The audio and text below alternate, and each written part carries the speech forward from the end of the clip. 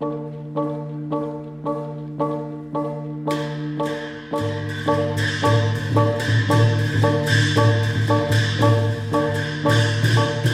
next day, after we arrived at Bamor, Father received a letter from the officer in charge of the British administration in that area, asking Father to attend a meeting the following day. A jeep would collect him at 9 a.m. As Father's English was not fluent, he decided that it would be useful if Audrey acted as interpreter. He did not want to leave me behind with anyone, and it was therefore agreed that I should also accompany him. The officer was a very tall man with a moustache, thick eyebrows, and a red face, very smartly dressed in a suit and tie. Father shook hands and introduced us, explaining why it had been necessary to bring us. We were ushered into the office where Father and Audrey were given chairs, facing him at the table, and I was seated in a corner next to a window.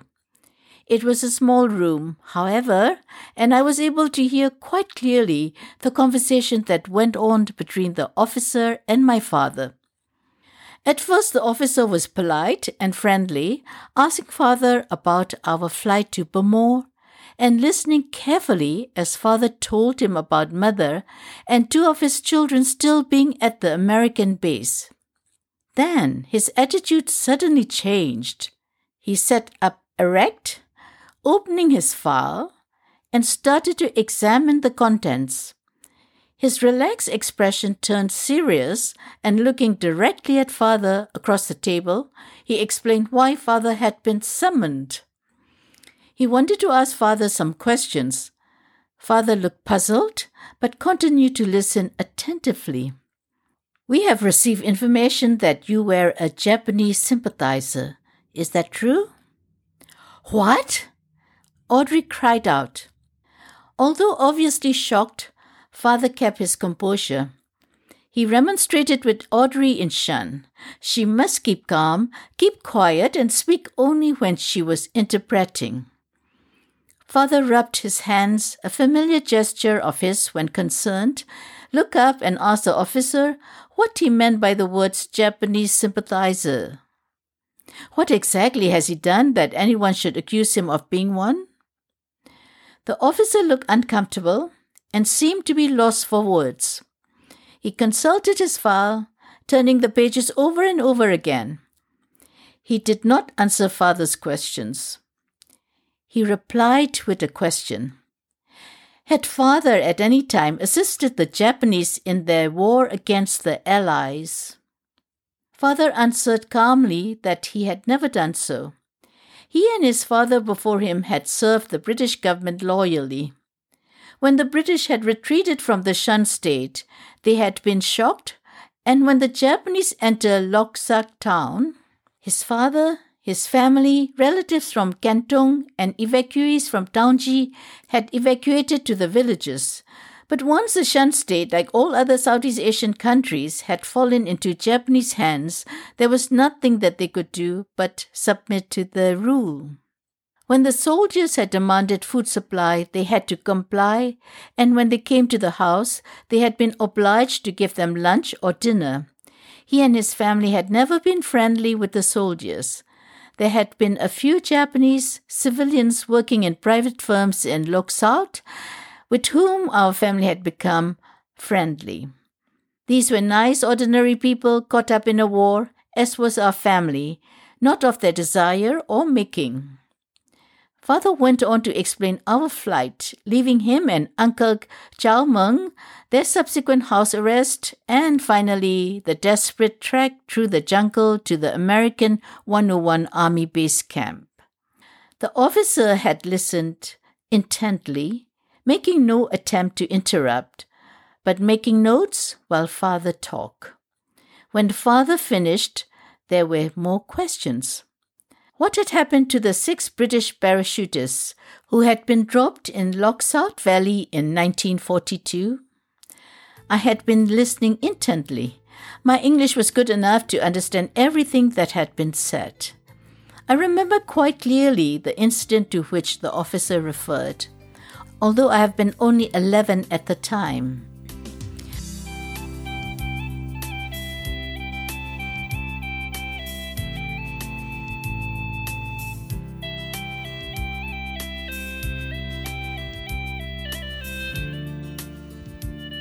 The whole family, including my mother's family from Kentong, had been at my paternal grandfather's palace in Lok Saut to pray and lunch together when our happy gathering had been disturbed by the screeching arrival of Japanese army trucks into the courtyard.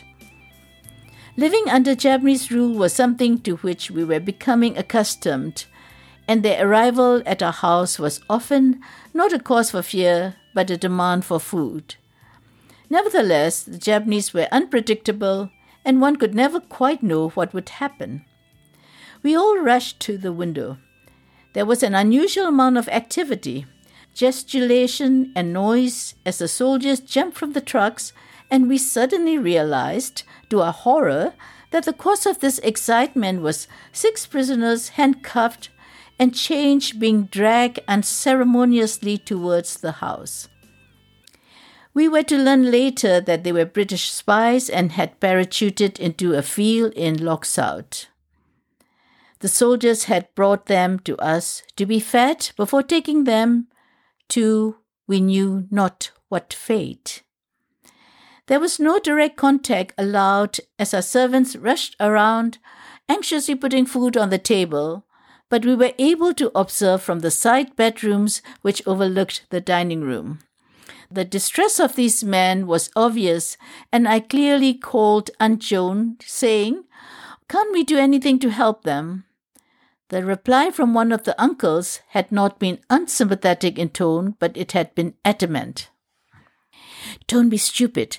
These soldiers won't hesitate to shoot anyone who shows the slightest sympathy to their enemies."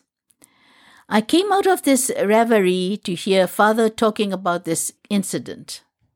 Lok Saut had been swarming with Japanese soldiers at that time, and some had seen the drop. The parachutists had landed in an open field, no bushes nor trees to hide them. They had been captured immediately.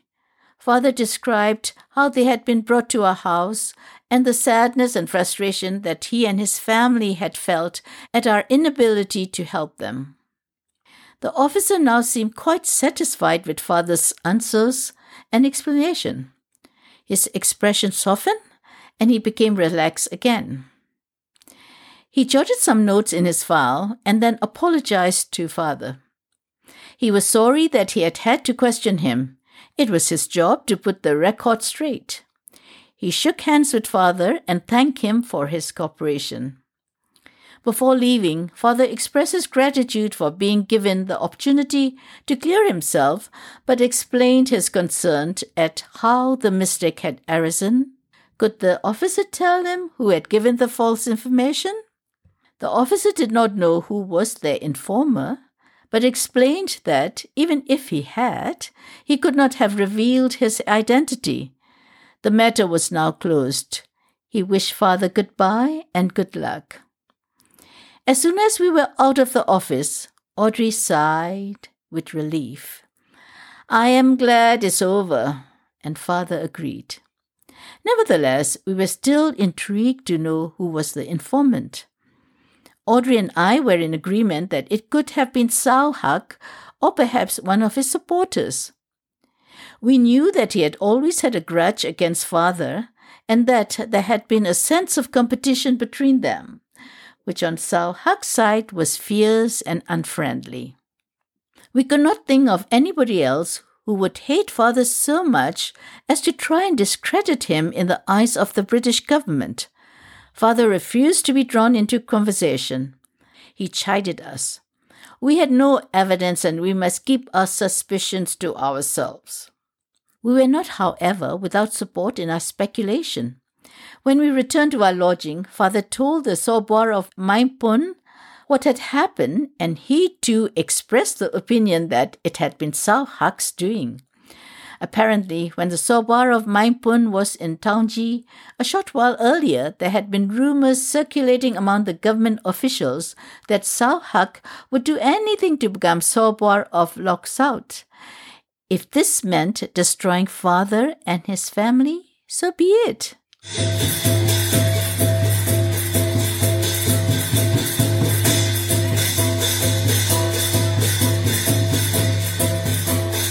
Although the matter was closed, as far as the British were concerned, the incident continued to haunt father, and the habit he had developed of protecting mother whenever possible was broken when she joined us. It was something of such importance that he had to tell her, and we noticed that it continued to be a topic of discussion between them and the Sobor of Maimpun during the rest of our time in Bamor. A few days later, the Sobor of Maimpun and our family were moved to a big wooden house in which Sobor of Sanwi, Aunt Daphne's ex-husband, was acting as host to all Shan evacuees. The day after, we were overjoyed to be reunited with Mother and Kenrick. Unfortunately, the plane had only 2 spare seats, and Mother had reluctantly agreed to leave Jean with Uncle Chow Mung until there was a place on another flight. It was obvious to us that Mother was distressed by this, and I used my childlike charm to appeal to the flight captain. Please, could he bring my sister as soon as possible? He listened sympathetically to me.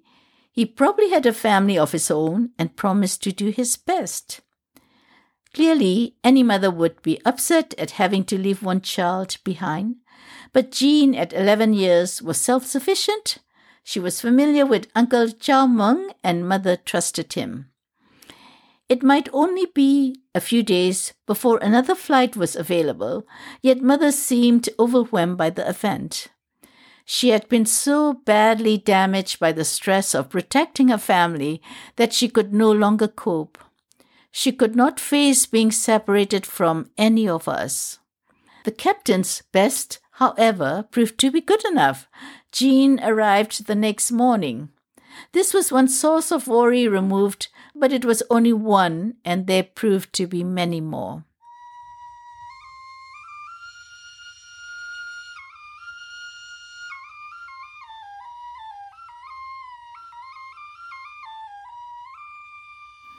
Bamor at the end of the war was dirty, dusty, and pretty miserable. The house was not comfortable, and the sanitation was poor. Mother, who was fastidious about hygiene and food preparation, found it difficult to accept water and meals, over whose preparation she had no control. In the event, her concern proved well-founded. Over half the evacuees in Bamor became infected with typhoid bacteria. Fortunately, this lasted only a very short time, and we were soon able to return to the Shan state.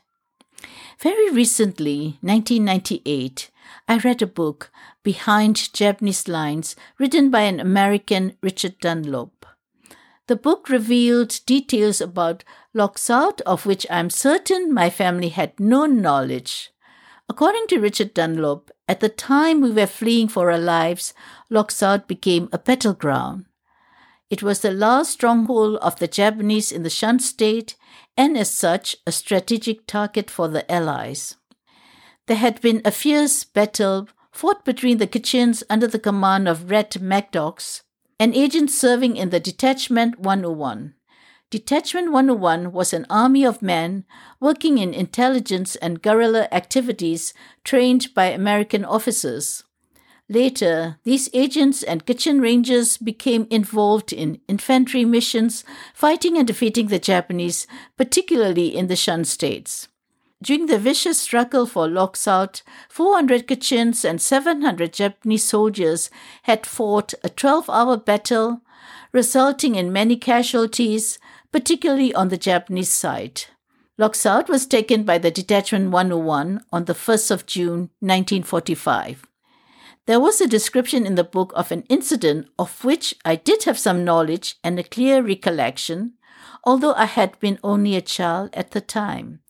This was about the story of the 6 British spies about which my father had been questioned.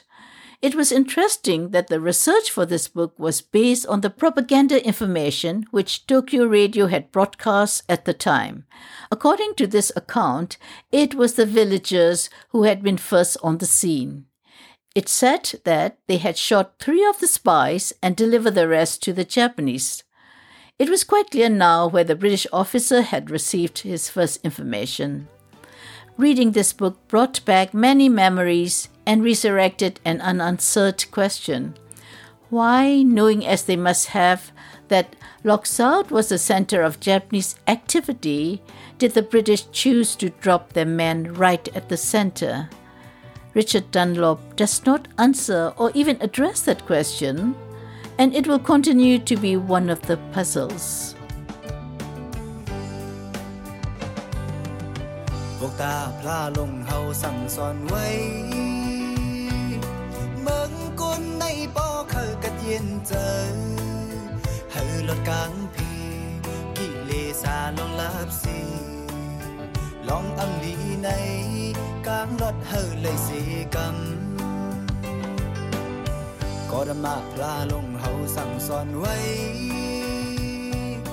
เมืองกุนในปอเคยกัดเย็นเจอลดกลางพีกิเลสาลงลับสีกางมาทำมากางลด